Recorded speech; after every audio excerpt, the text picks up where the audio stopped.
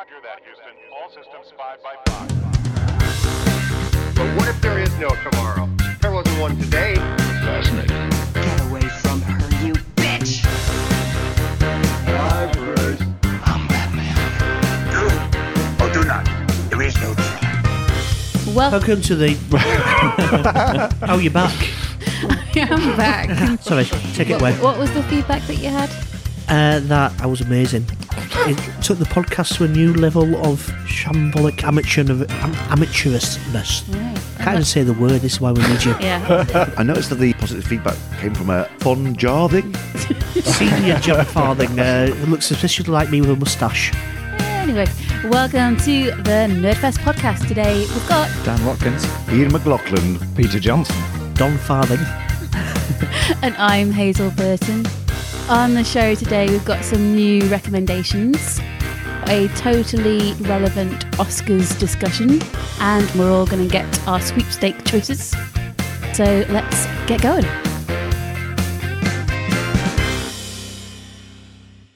Ian, it's lovely to see your face. Ooh. Not so sure about the rest of you. No, yeah. We've missed you. Yeah, I've missed you too. Sorry I've been away. I've got a life. It's nice to have you back as well, Hazel. Yes, thank you so much for And your stepping in. front. Thank you. I had the flu last time we recorded, but John, Quotes, flu. Gill flu. let me get one thing straight. I could not leave my bed for 4 days. It was more than a cold. Your boyfriend must be very good then. All very bad. One of the two.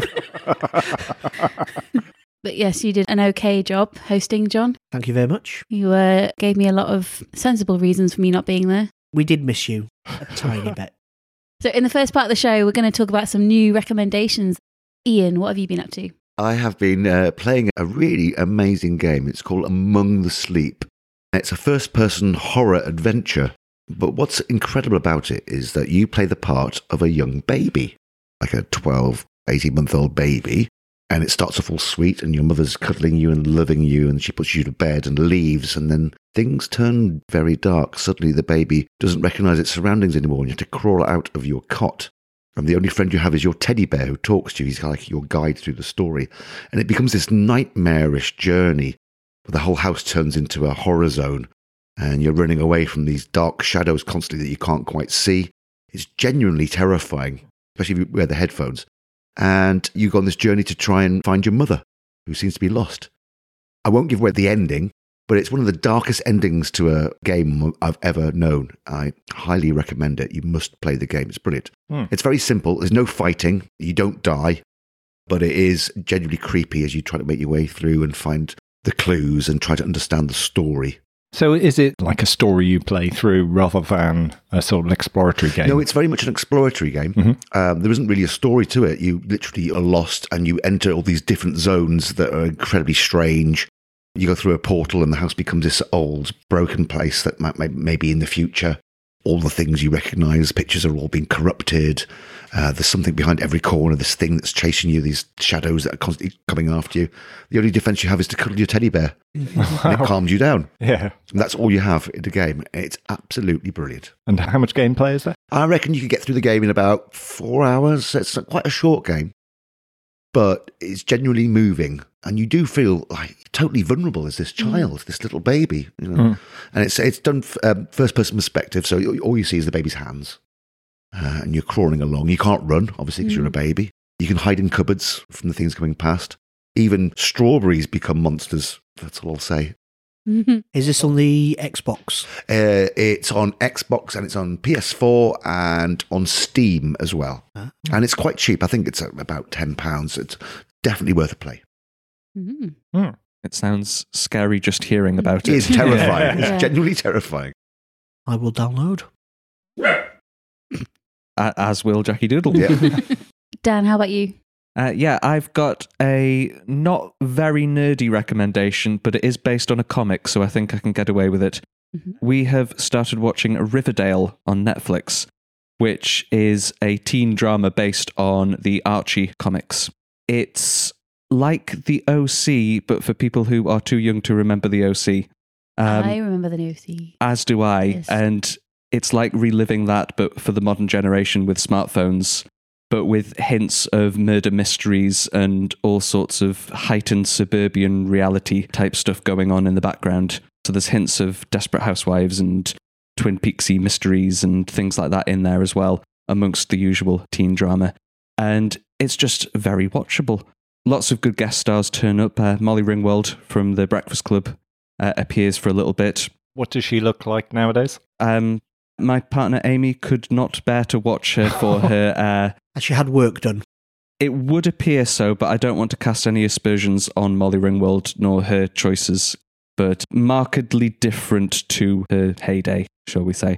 This is based on Archie and the Jugheads, isn't it? Yes. I assume from that it's very different to the source material. There's kind of little hints to it. So Jughead, the character in the comics, always has a silly crown-type hat on, and he's wearing just a regular beanie hat in the series, but with the same patterns as his comic character would have.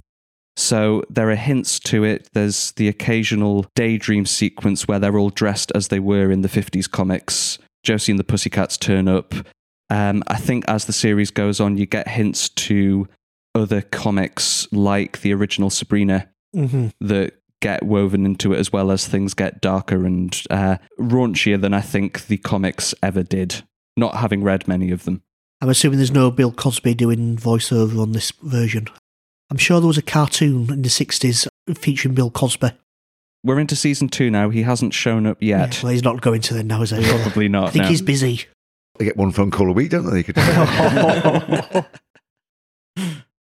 So if you just want a nice, easily watchable drama with lots of twists and turns, then Riverdale's worth a go. Especially if you long for the OC. I don't really. It was quite shite. What? The OC? No. Appalling acting, cliched to fuck. It's awful.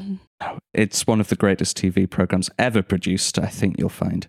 Okay, I now feel ashamed that I introduced you to the West Wing. Yeah. Did anyone see the movie they made of Josie and the Pussycats? Yes, it's Quite great. a while ago. It's such a weird film. It's really strange because it's this sort of surreal story nominally about a group, but in practice it's about commercialism and how advertising's everywhere. And throughout the entire film, there's just branding literally everywhere you look.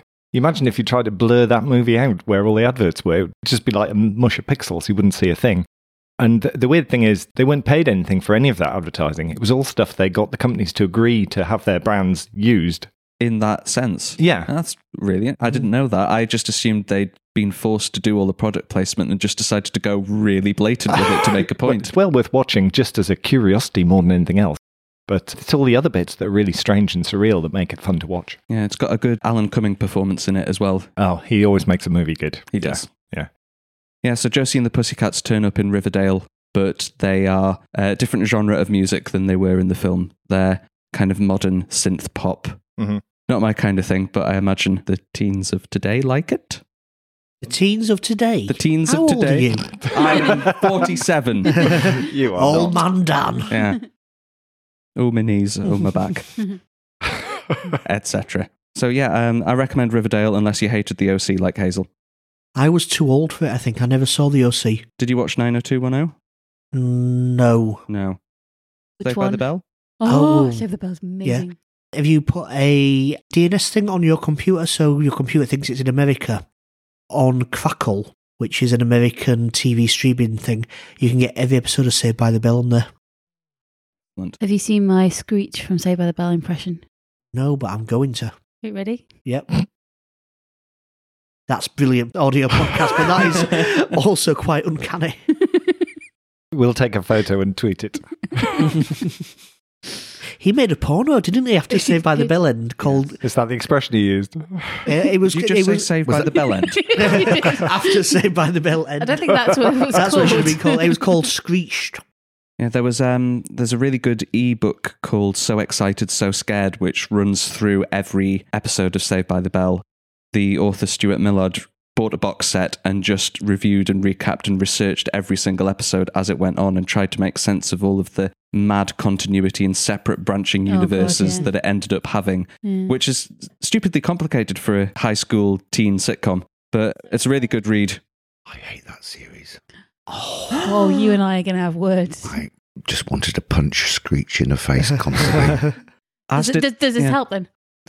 As did everybody else on the show. By the sounds of the book, nobody really got on with Dustin Diamond. That's because he's a total cock. Yeah. And he decided somewhere around season 3 that he really, really, really wanted to play Shaggy in a live-action version of Scooby-Doo.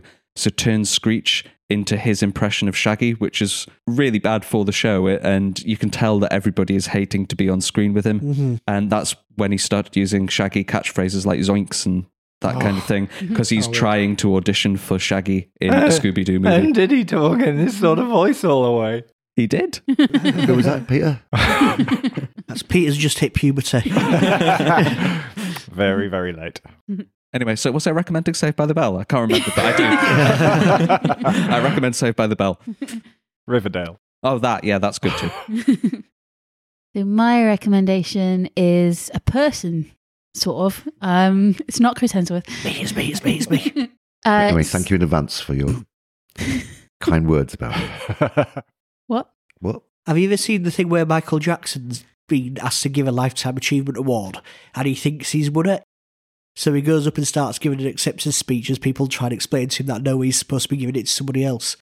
It's one of the best YouTube I've not clips. seen that at all. No. See, that sounds like an episode of Curb Your Enthusiasm. Mm-hmm.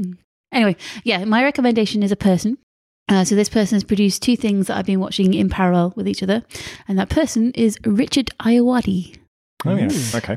So the first thing I've been watching, and it's been out for a few years, TV show called Travel Man. Anyone watched it? Mm-hmm. This is him going around various popular tourist destinations like Barcelona, Dubai, mainly European. And he's accompanied usually by a celebrity, normally a UK comedian, but he's also had Paul Rudd. Paul Rudd went to Finland with him. Yeah, that seemed weird. It was awesome. They had a sauna together and then they had Burger King in that sauna. John Hamm's been on it. Rob Delaney went to Seville with him. And it's kind of like 48 hours within that city. Everything is priced, so you get a good idea on what you can afford as well. It's not really a kind of a travel information documentary type thing. It's kind of quirky things to do within a city. It's more them having a good time. Yeah, but it's like you do learn interesting facts. Like when you go to Rome, you hear interesting facts about the Colosseum and the Trevi Fountain, but it's the banter between the two that works really, really well. And it's also Richard Ayoade's kind of self-deprecating humour, but also he's very, very hard to impress as well. He likes to come across like that. And his put-downs are hilarious. So when they're in Barcelona and they're taking a tour of the new camp, the tour is advertised as being a tour of emotions. And he says to Kathy Burke, boredom's an emotion, right? Not a football fan. Yeah. So it's not like an advert for that city or that tourist trap or whatever it is. It's the kind of fun that I would like to have on a holiday, like finding the weird stuff, the kooky stuff and kind of commenting about it whilst, exploring some new adventures. I felt a lot of empathy towards it because that's how I'd like to enjoy a holiday. Did you watch the show it kind of grew out of, which is Gadget Man? That's next on the list. So I haven't seen that. Right, okay. Yeah. Submarine is my all-time favourite coming-of-age movie. Directed by Ayoade. Yeah. He has this strange dual career where he's a comedian and TV personality, but then also goes and directs quite arty. He did a film version of The Double, didn't he? The Dostoevsky. Jesse Eisenberg. Yeah. So has anyone read Ayoade's book, which I have in front of me, called Ayoade on Ayoade, A Cinematic Odyssey? I'll read the back cover so you get a sense. In this book, Richard Ayoade, actor, writer, director, and amateur dentist, reflects on his cinematic legacy as only he can in conversation with himself. Over 10 brilliantly insightful and often erotic interviews, Ayoade examines Ayoade fully and without mercy, leading a breathless investigation into this once-in-a-generation visionary. Take the journey and your life will never be the same ever again. And it is brilliant. It's a direct play on that kind of directors on directors sort of style, where it's Ayoade interviewing himself, but to the style of a film script. And it just descends into utter nonsense. The Ayoade who's being interviewed is cast as this neurotic and paranoid director who thinks incredibly highly of himself, but also can be brought down by a single question and will often go off in a huff. It's one of the strangest books I've ever read. I very rarely laugh out loud at a book, and this one, I'm about halfway through, and it's just brilliant. It is an interesting journey into cinema as well. He does a lot of crazy references about cinema, but he puts a few true facts in there to show that he does know what he's talking about. So if you'd like to learn about cinema as well, it's a really good book to read. He's got a new book out, but I think it's a similar thing. It's the autobiography of a fictional film director. It's quite Python-esque in its kind of comedy and its surrealism. Oh, and The Interviewer as well breaks through the fourth wall by dropping in footnotes, which add context to what Ayoade, the director, is saying, but also kind of disproves what he's saying as well. So it's really, really funny. So is it written like a script? And it says written like a script. interviewer, director. Or it's something? Ayoade in bold letters and then Ayoade in unbold letters. So to make the difference between the two. Unbold letters. Unbold, that's how he... So just letters then? Just letters, yeah. He's probably my favourite comedian at the moment, and what he brings to... That's what you get for everything you've done to me over the past 5 years. Yeah, his dry sense of humour, his surrealism is wonderful, and I love everything he brings to every panel show, every TV show that he presents. It's awesome. Move over, Chris. Do you know what? Is he sexy? He is a bit sexy. He has a bit of a nerdy sex appeal. I think he's quite buff underneath those tweed jackets. He never. So they quite often go in, if there's a sauna or a pool, and he never takes his top off, which makes me even more intrigued. I think it's a bit like the guy from I think The Good Chidi, Place. Yeah. That was weird, wasn't it? Yeah. He suddenly He's took stacked. his top off and you go, what? Why has he been hiding that? I finished that the other day. Pardon? Tears. Finished Chidi, yeah. The Good Place. Emotional. Good recommendation. Thank you. I like that a lot. I'm going to recommend with reservations the new version of Suspiria, which is out, I think, on DVD. Well, whatever the 21st century equivalent of DVD is, this week or has just come out. So this is a remake of the Dario Argento film, the 70s Italian horror film, where a young American woman goes to a ballet school in East Germany and spooky things happen.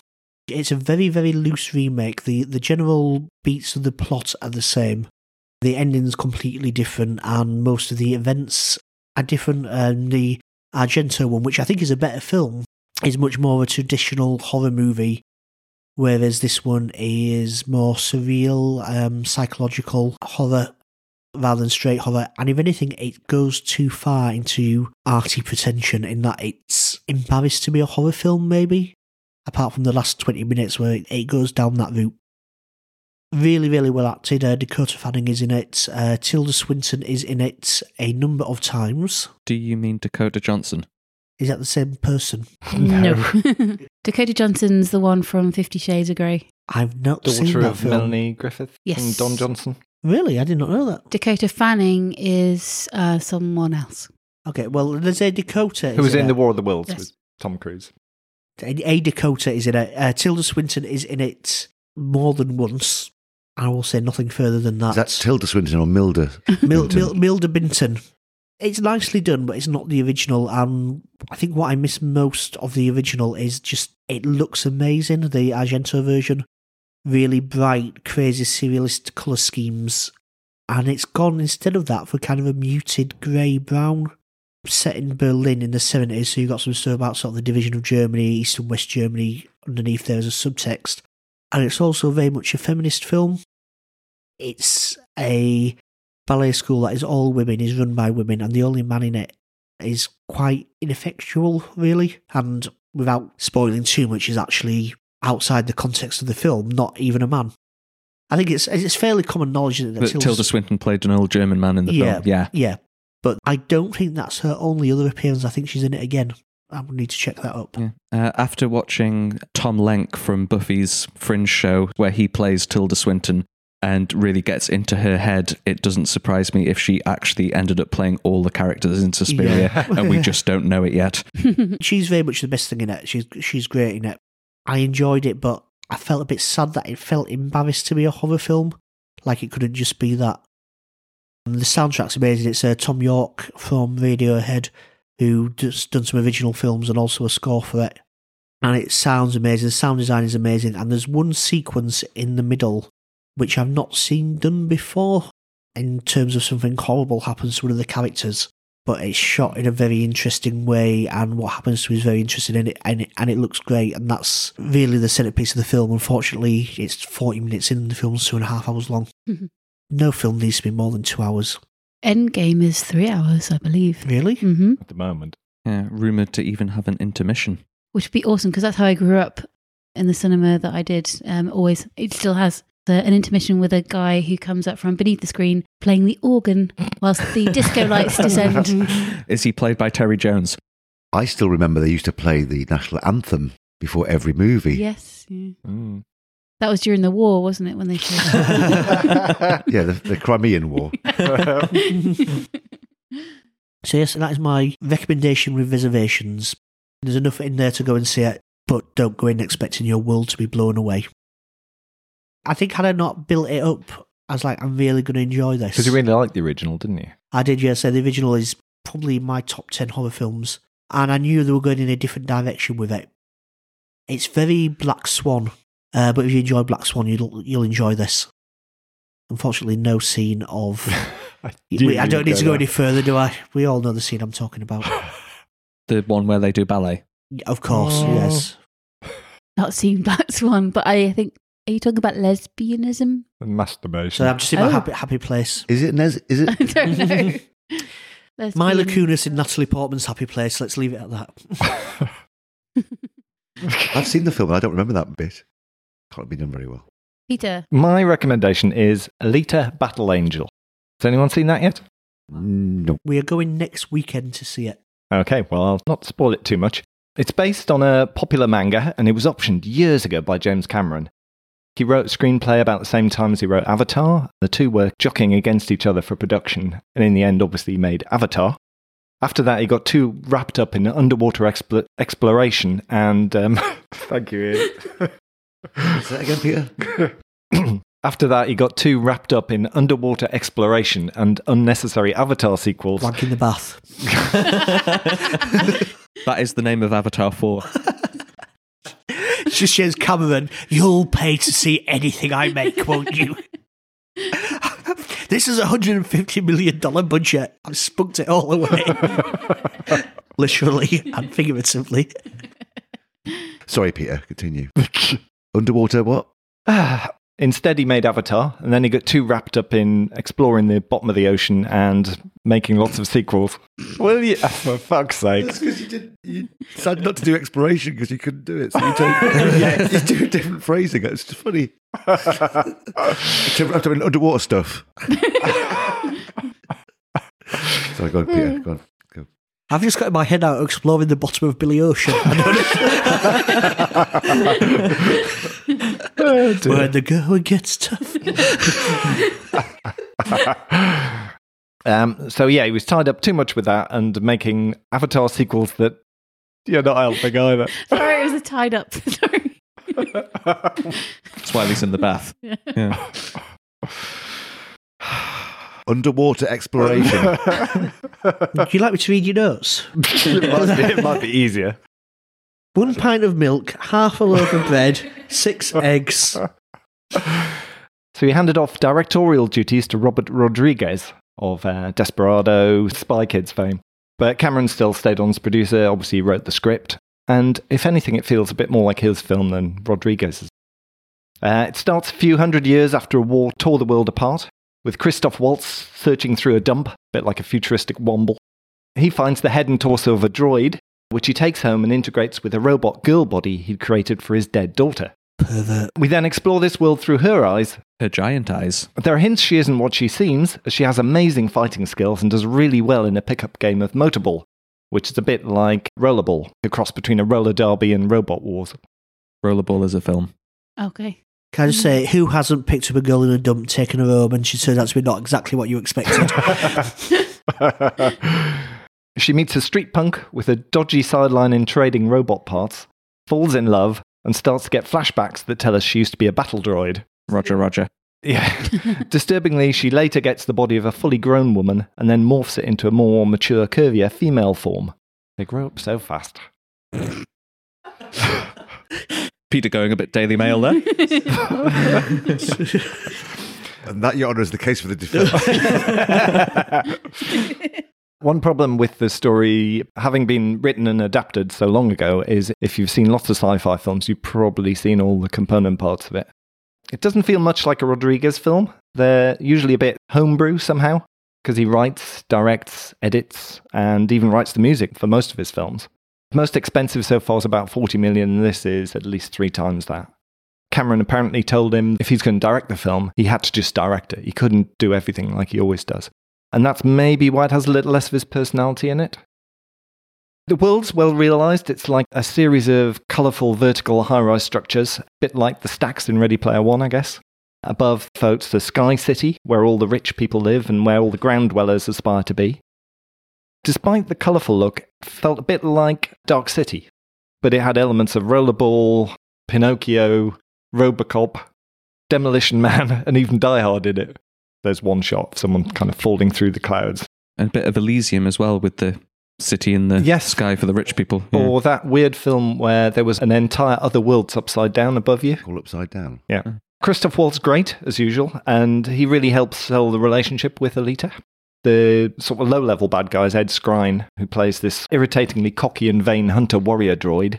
Ed Skrein, he was the guy who played what's-his-face in Game of Thrones before somebody else did it. Dario Naharis, that's the one. Mm-hmm. Yeah.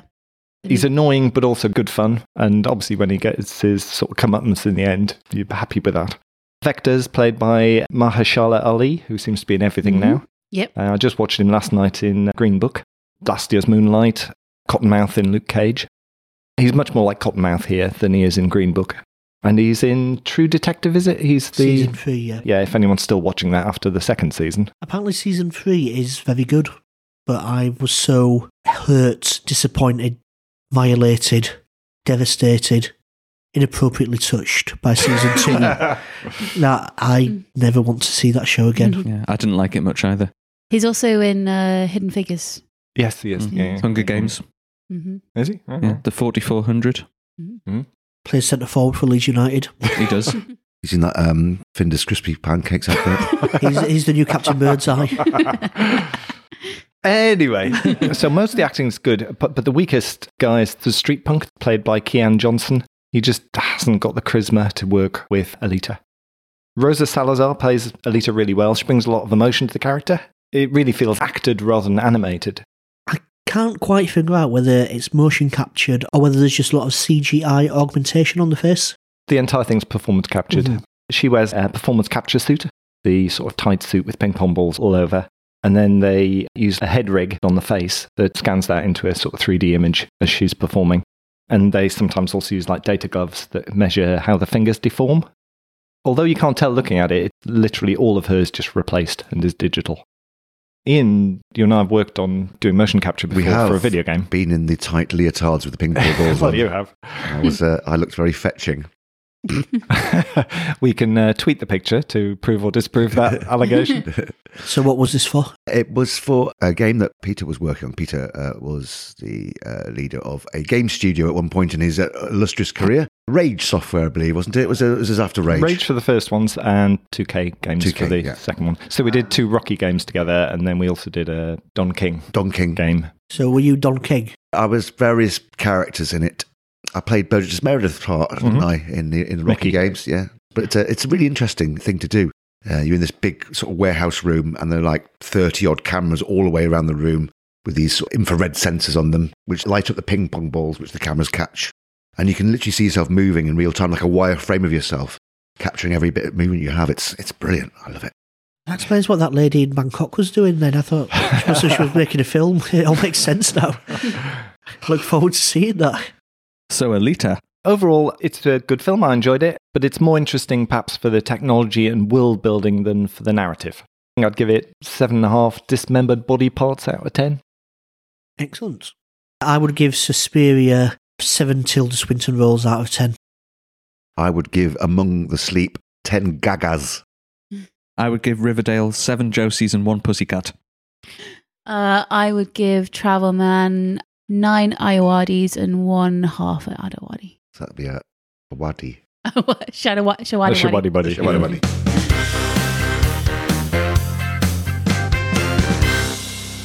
So in this next segment, we're going to be doing our annual Oscars sweepstake live on the podcast. Is that out of your boyfriend's hat? Well, one hat is my boyfriend's, one hat is mine. So the one you have to be wary of is the one that says Durham County Cricket Club. Wary of. The one that you're absolutely fine with is Lincolnshire County Cricket Club. Oh, is this a crickety rivalry between you and your better half? Or is it just a Better? hats? It's Just that's hats. the hats we have. He did point out that we only really need one hat with the Best Picture nominations because we can just go, hey, Dan, put your hand in and you'll get a film. I was thinking it meant in life, like we only need one hat. Like we'll just get one big hat. Yeah. But I have two hats because I don't see why we can't make something that could be simple very complicated. Mm-hmm. So we have a hat filled with our own names, and we also have a hat filled with the Best Picture nominees. There's 8. Ooh. Okay, so we should point out that at time of recording, we don't know who won. no, this is on the day of the Oscars. We're recording this, but by the time it comes out, you will know if our predictions are wildly accurate or wildly inaccurate. And more the fools will look. So I also have quite a complicated scoring system. The films that we get assigned are going to accumulate points throughout the evening. So you will get 5 points if your film wins Best Picture. You will get 4 points if your film wins one of the acting categories, and also one of the directing categories, and also one of the writing categories. And then that triples down into the inconsequential award like makeup. The ones in the break, the ones that were in the break but are now not in the break. They've gone back on this, haven't I'm they? delighted actually that cinematography and editing are back being Cinematography broadcast. is in the break. Yeah. It was. They put Ridiculous. it back And because of the editing outcry. as well. Do you get a point if your film wins foreign short documentary? You get 2 points. Yeah. But I doubt it will because it's not nominated. Because none of them are. I'm going to be staying up throughout the night, so I will be updating you on your smart Oh, devices as to how your films are getting on. Luckily, she doesn't have my phone number. Who's been replying to you? So does this make complete and utter sense, right? Absolutely. Yeah, Mm-hmm. cool. Complete and utter nonsense. Okay, so let's get the hat of names. Hat of names. Dan, you draw out the first name. Who am I going to get? It's Ian Mayer. Oh, Okay. I don't know if he's allowed to win from the void, but we'll see. Now draw out a film for Ian Mayer. Ian Mayer will be supporting Bohemian Rhapsody. If that wins anything, Jesus, that's a terrible film. I think it's in with a shout of Best Actor. I really enjoyed it. Yeah. I'm just really out of sync with everybody Were you on this. awake when you watched this film? I was, but my nephew was howling all the way through it and trying to make me play with Lego with him rather than watch the film. I agree with John. I think it's a terrible movie, but I really enjoyed it.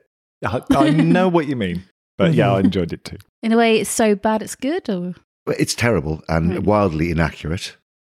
yeah, it's not a documentary; it's a film. Yeah, but you can't, you know. But people are going, oh, that last 20 minutes, that Live Aid, it's like watching live, like it's on DVD, mate. It's on YouTube. You don't even have to go to the cinema.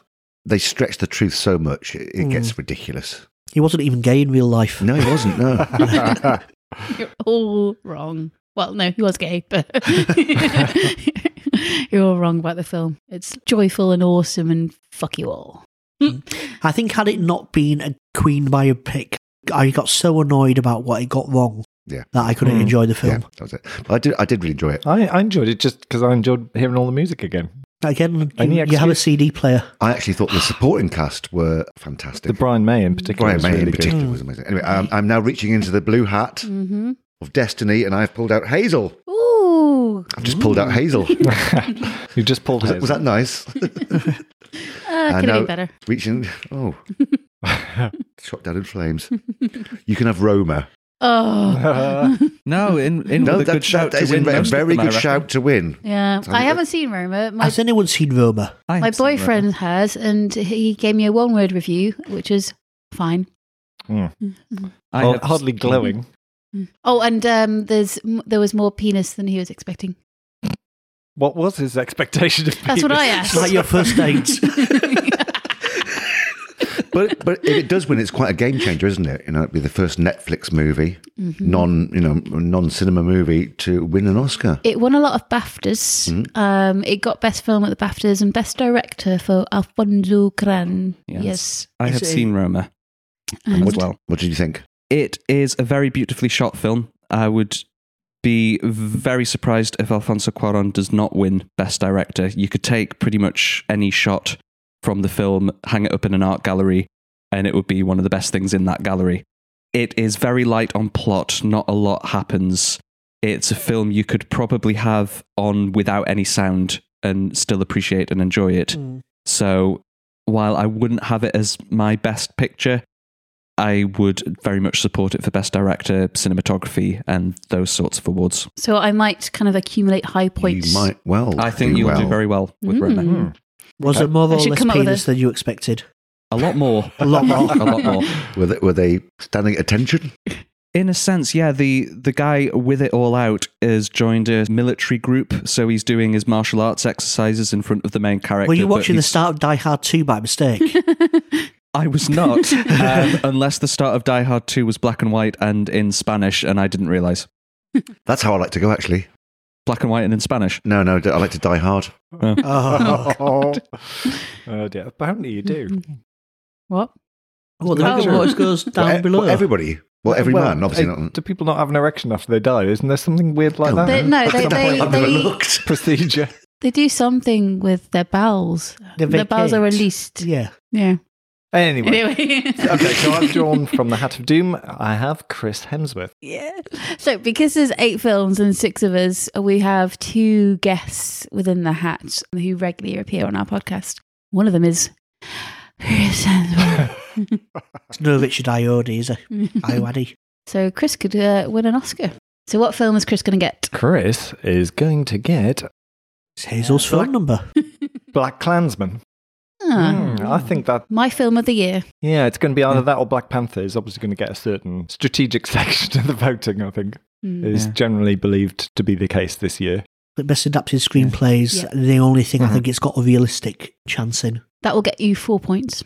Yeah, it might be in with an outside shot at Best Director just because he has never won or been nominated for it before, and they might... Which is shocking, really, isn't it? They might go oops and give him one like they did with Martin Scorsese for The Departed. Some guys raised thousands of pounds on Kickstarter to digitally remove the vat from the end of The Departed. You know that last shot where the vat goes along? And like the most obvious metaphor in the world, like the most clunking, terrible scene. So for $50 to his Kickstarter fund, he will go to a store, buy a Blu-ray of The Departed, replace it with his version with the vat digitally removed from the last scene, and send it to you so you can have a nice de-vatted version. Could you not just turn it off slightly earlier? Yeah, nothing else happens in that scene, really. John? I am going into the blue hat of names, and I have Dan. I'd like to thank God, my parents, my agent. No, sorry, Dan, you're giving the award? Oh. And Dan has got, Dan, you've got A Star Is Born. I think you might be lucky here.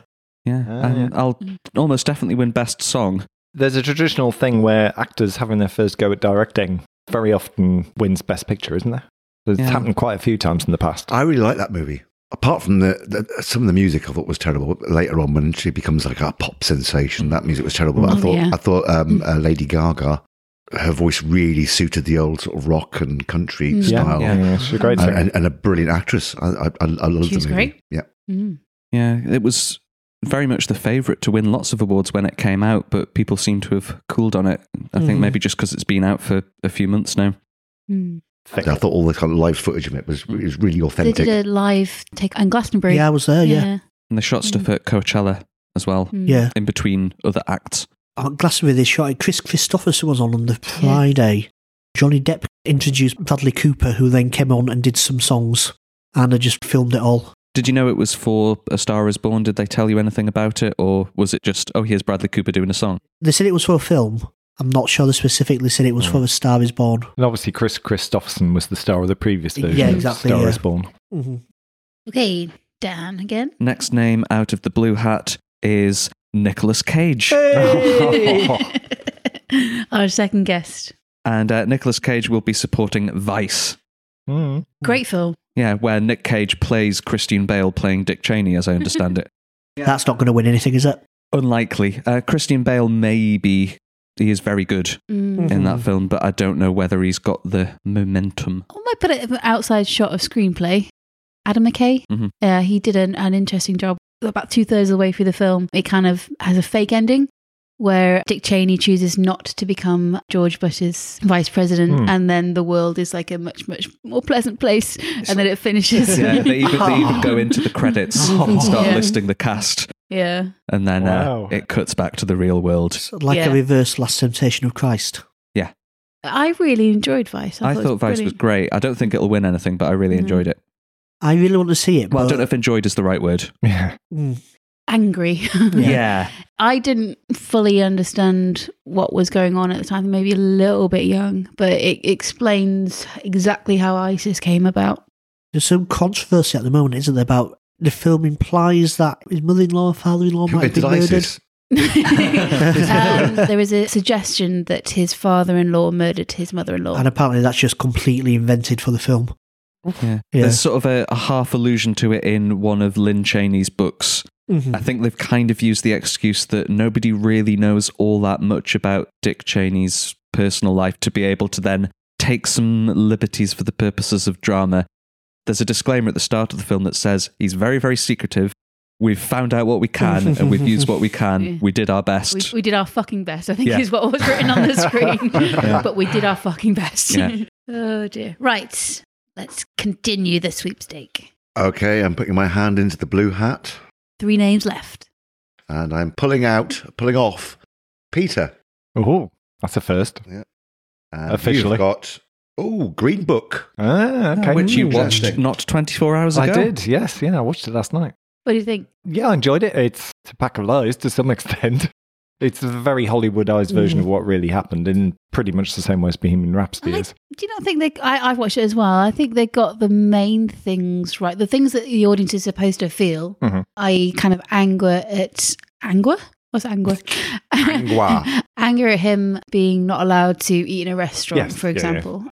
And he got treated incredibly badly by police officers as well in the Deep South. So I think they got the main things right. But the things they fabricated were things like not being in touch with his family, whereas pretty much raised his brother and they're in touch every couple of weeks. Mm-hmm. The odd thing was the ignorance of black culture that he was portrayed as, which his family say is completely misrepresenting how things were. He was friends with Martin Luther King and Nina Simone and other singers, so the idea that he knew nothing about popular music was ridiculous. Yeah, that is kind of a cinematic thing where in order to understand black culture, Viggo Mortensen gave him some fried chicken and he's like, you guys really like this stuff, right? And he's kind of distasteful at the start and then he starts eating it and then suddenly... Yeah. It's a white saviour narrative again though, isn't it? Yeah. It's a little bit that, and it's... You could potentially see it as the idea of a black person shouldn't be a classical pianist, and towards the end of the film where he plays traditionally black rhythm and blues music is him where he should be according to the rules of the film, being in touch with his own cultural heritage rather than saying, no, it is fine for a black man in the 60s to be a classical pianist. That's just as valid a way of expressing yourself. But it's got problems, but... It is still an enjoyable film. I don't want to say despite that because I am white and I don't want to seem like a racist for enjoying it. But yeah, it is more lighthearted than I thought it was going to be. Yeah. There's some comedic moments. It was directed by Peter Farrelly, wasn't it? Who is sort of the Dumb and Dumber guy. Yes. Yeah. Which sort of struck me as an odd mix of director and material. Yeah, and one of the writers is Nick Vallelonga, who is the son of Viggo Mortensen's character. Yes. So, I mean, the fact that it's mostly from that character's perspective kind of makes sense. If Don Shirley's son wrote it, it might have been a different film. Viggo Mortensen dropped the N-bomb in a press conference in a way that is justifiable in the context of which he said it. He would say that people shouldn't use that word, but then use the word. So there's been one thing after another, and I don't know whether the accumulation of that is going to hurt his chances. I still think it's going to win Best Picture. I think it's too Hollywoody for them to ignore it. If Driving Miss Daisy did, it's the natural successor to that, isn't it? 2 names left. Delving once more into the hat of doom, Ian McLaughlin. Hurrah! Ooh. Congratulations. Thank you. And your picture is Black Panther. Marvel's first flop. I think Captain Marvel will flop. No one wants to see a film about a woman, do they? Don't joke about that because the trolls have emerged and they're going after Brie Larson at the moment. It's already got hundreds of negative audience reviews despite nobody having seen it yet. Because she was sick of it basically being one middle-aged white man after another interviewing her and requested that some of the people sent to interview her were either people of colour or women.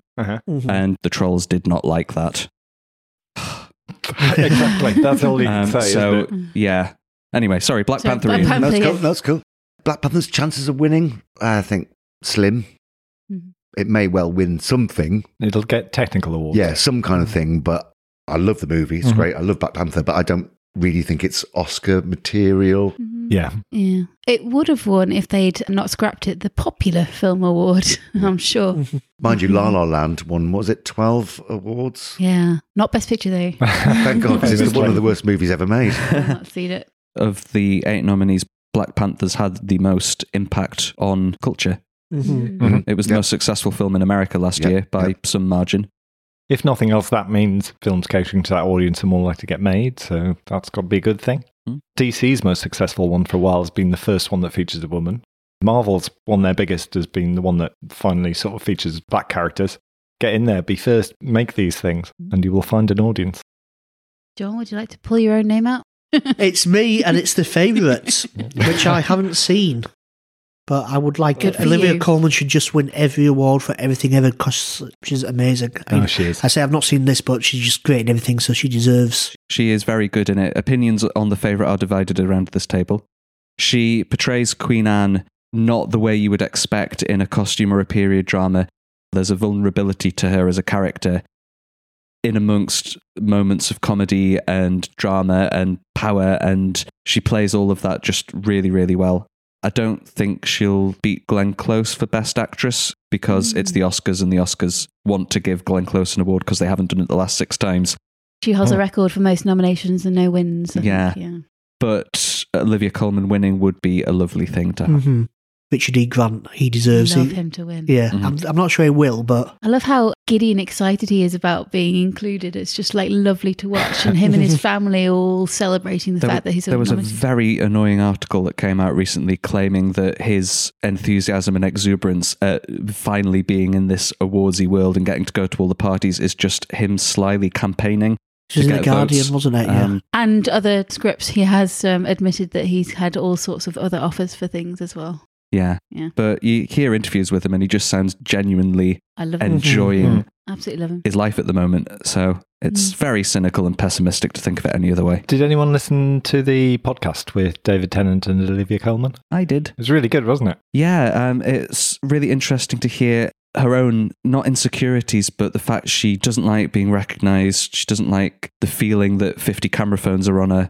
She clearly enjoys working and acting, but the fame and the celebrity around it is definitely not for her. And it's a really nice interview because they're just two friends chatting, but sad in a way that she can't just go out with a family without thinking about who's watching me. Maybe you should stop following her then. Maybe, but she's the queen. So you were not a fan, is that right, Hazel? I thought it was a very well-made film. The acting was astonishing, so I think if Olivia Colman wins, I'd be really happy with that. There was just a few moments where I just felt uncomfortable watching it. The first one was with the rabbit. Yep. Any sort of cruelty to animals I can't stand. So on a side note, I just started watching Catastrophe, and I watched the first episode of the second season, and it involved a dead dog, and I don't think I can watch it anymore because it's kind of scarred me. Don't watch John Wick. No. It took me years to be brave enough to watch John Wick because I knew that a dog died in it. The second thing was I just felt quite uncomfortable with the two main protagonists taking advantage of this vulnerable woman, i.e. the Queen. And it just descended into a bit too much darkness for me. I know that's not me saying it's a bad film. It just meant I didn't enjoy it. So I think if it wins the Oscars, great. Yeah, I think it's wonderful that a British film was so well recognised within the Oscars, but it wasn't my cup of tea. It's another story that's bollocks as well, isn't it? Yeah, would It's- it help you to know that aspect of it is inaccurate historically? I would, yes. Yes, that's not quite what happened. For a start, she had a husband. Yeah, who was present and with her all the time. Yeah, and there were various other people around. The bunnies are made up. Yeah, there were no bunnies. So no bunnies got hurt. They are metaphorical bunnies. I can understand the bunnies being made up. That's fair enough. But, I mean, this is history, isn't it? It was so you were focused on the relationship between those two women, and he wasn't relevant to that relationship. Yeah. Was it he just wasn't mentioned, or was it? He's not even It was referred written to. out. They portrayed her as very much on her own and at the mercy of these two. Yeah, but I think part of that comes from Yorgos Lanthimos being a Greek director he mustn't have felt beholden to the British history, feeling, oh, I better get that bit right. He was just focused on the story and the power dynamics. The history was not important to him, as it might have been to a British director. And what's with the weird Vogue dancing? Oh, that's just being and the weird costumes that weren't of the period. I've seen The Lobster, and the favourite was pretty restrained compared to The Lobster. Oh, it's that director. That director. Yeah, I'm instantly 20% more interested in seeing it. Yeah. I really like The Lobster. So out of all of those 8 films, which do we think is capable of accumulating the most points throughout the evening? Roma. You reckon? I think Roma will probably get the most points. I think Roma will get the most points, but A Star Is Born will get the big one. That would be a surprise, I think. I think Olivia will win. I'm going to go with the favourite just to be different. The favourite swept the board at the BAFTAs. I know that's not saying kind of a ceremony, but I think my money's on the favourite. But I do think that Rami Malek is going to get Best Actor for Bohemian Rhapsody. So, how are we going to cope with the fact that we don't actually know who's going to win? How should we do that? Let's just all take it in turns to say, yay, I won. And let's see if Chris and Nick are in there as well. Hooray, my film won. I'm very pleased. And the Oscar went to me. I am a winner. Woo! I'd like to thank the Academy and everyone else. My name is Chris Hemsworth, and I'm surprised but happy to have won. I'm Nicolas Cage. The bees. I'm Nicolas Cage. Elvis? Hello, I'm Hazel Burton. My film won. I should probably invent some kind of prize, specifically because I'm going to win for the sweepstake. Well, why don't you treat yourself to something nice? Treat yourself. Yeah, treat yourself. Go on. Something nice. Get a tan, get yourself a nice dress or something like that. You know? Nice dress. Nice dress. Yeah, don't make a dwarmer out of it. Which the others of us have to get. One of us is turning up in a nice dress at the next record. We're hoping it's Hazel. I think the prize should be relevant to the film that wins. So if Roma wins, it's a holiday to Rome. If Green Book wins, you get a Green Book. Do I get a Black Panther? You get a Black Panther. Dead Rabbit, please. Black Klansman gets to join the club. Hang on. A Star Is Born gets some magic stars. The favourite wins 17 rabbits. And Vice wins... Presidency. The presidency, yes. That works.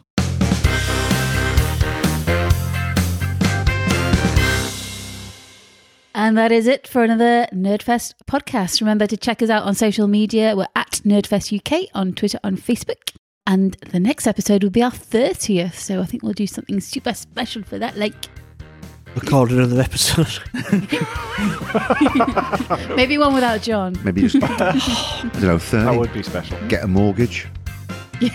I wish. Get those first grey hairs. When we were young, you could do that at 30.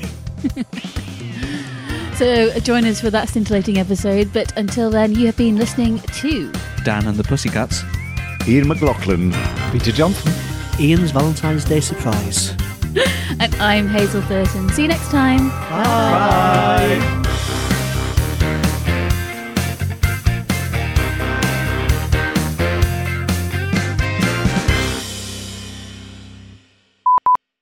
So now that the Oscars has been shown and we know who the winners is... So unchange Hazel's batteries. So now that the Oscars has been shown, we all know who the winners are. Oh, for fuck. Grammar. Oscars. The Academy Awards. So now that the Oscars has been broadcast, we all know who the winners... What? Are you shaking your head at me for? Have, it's plural.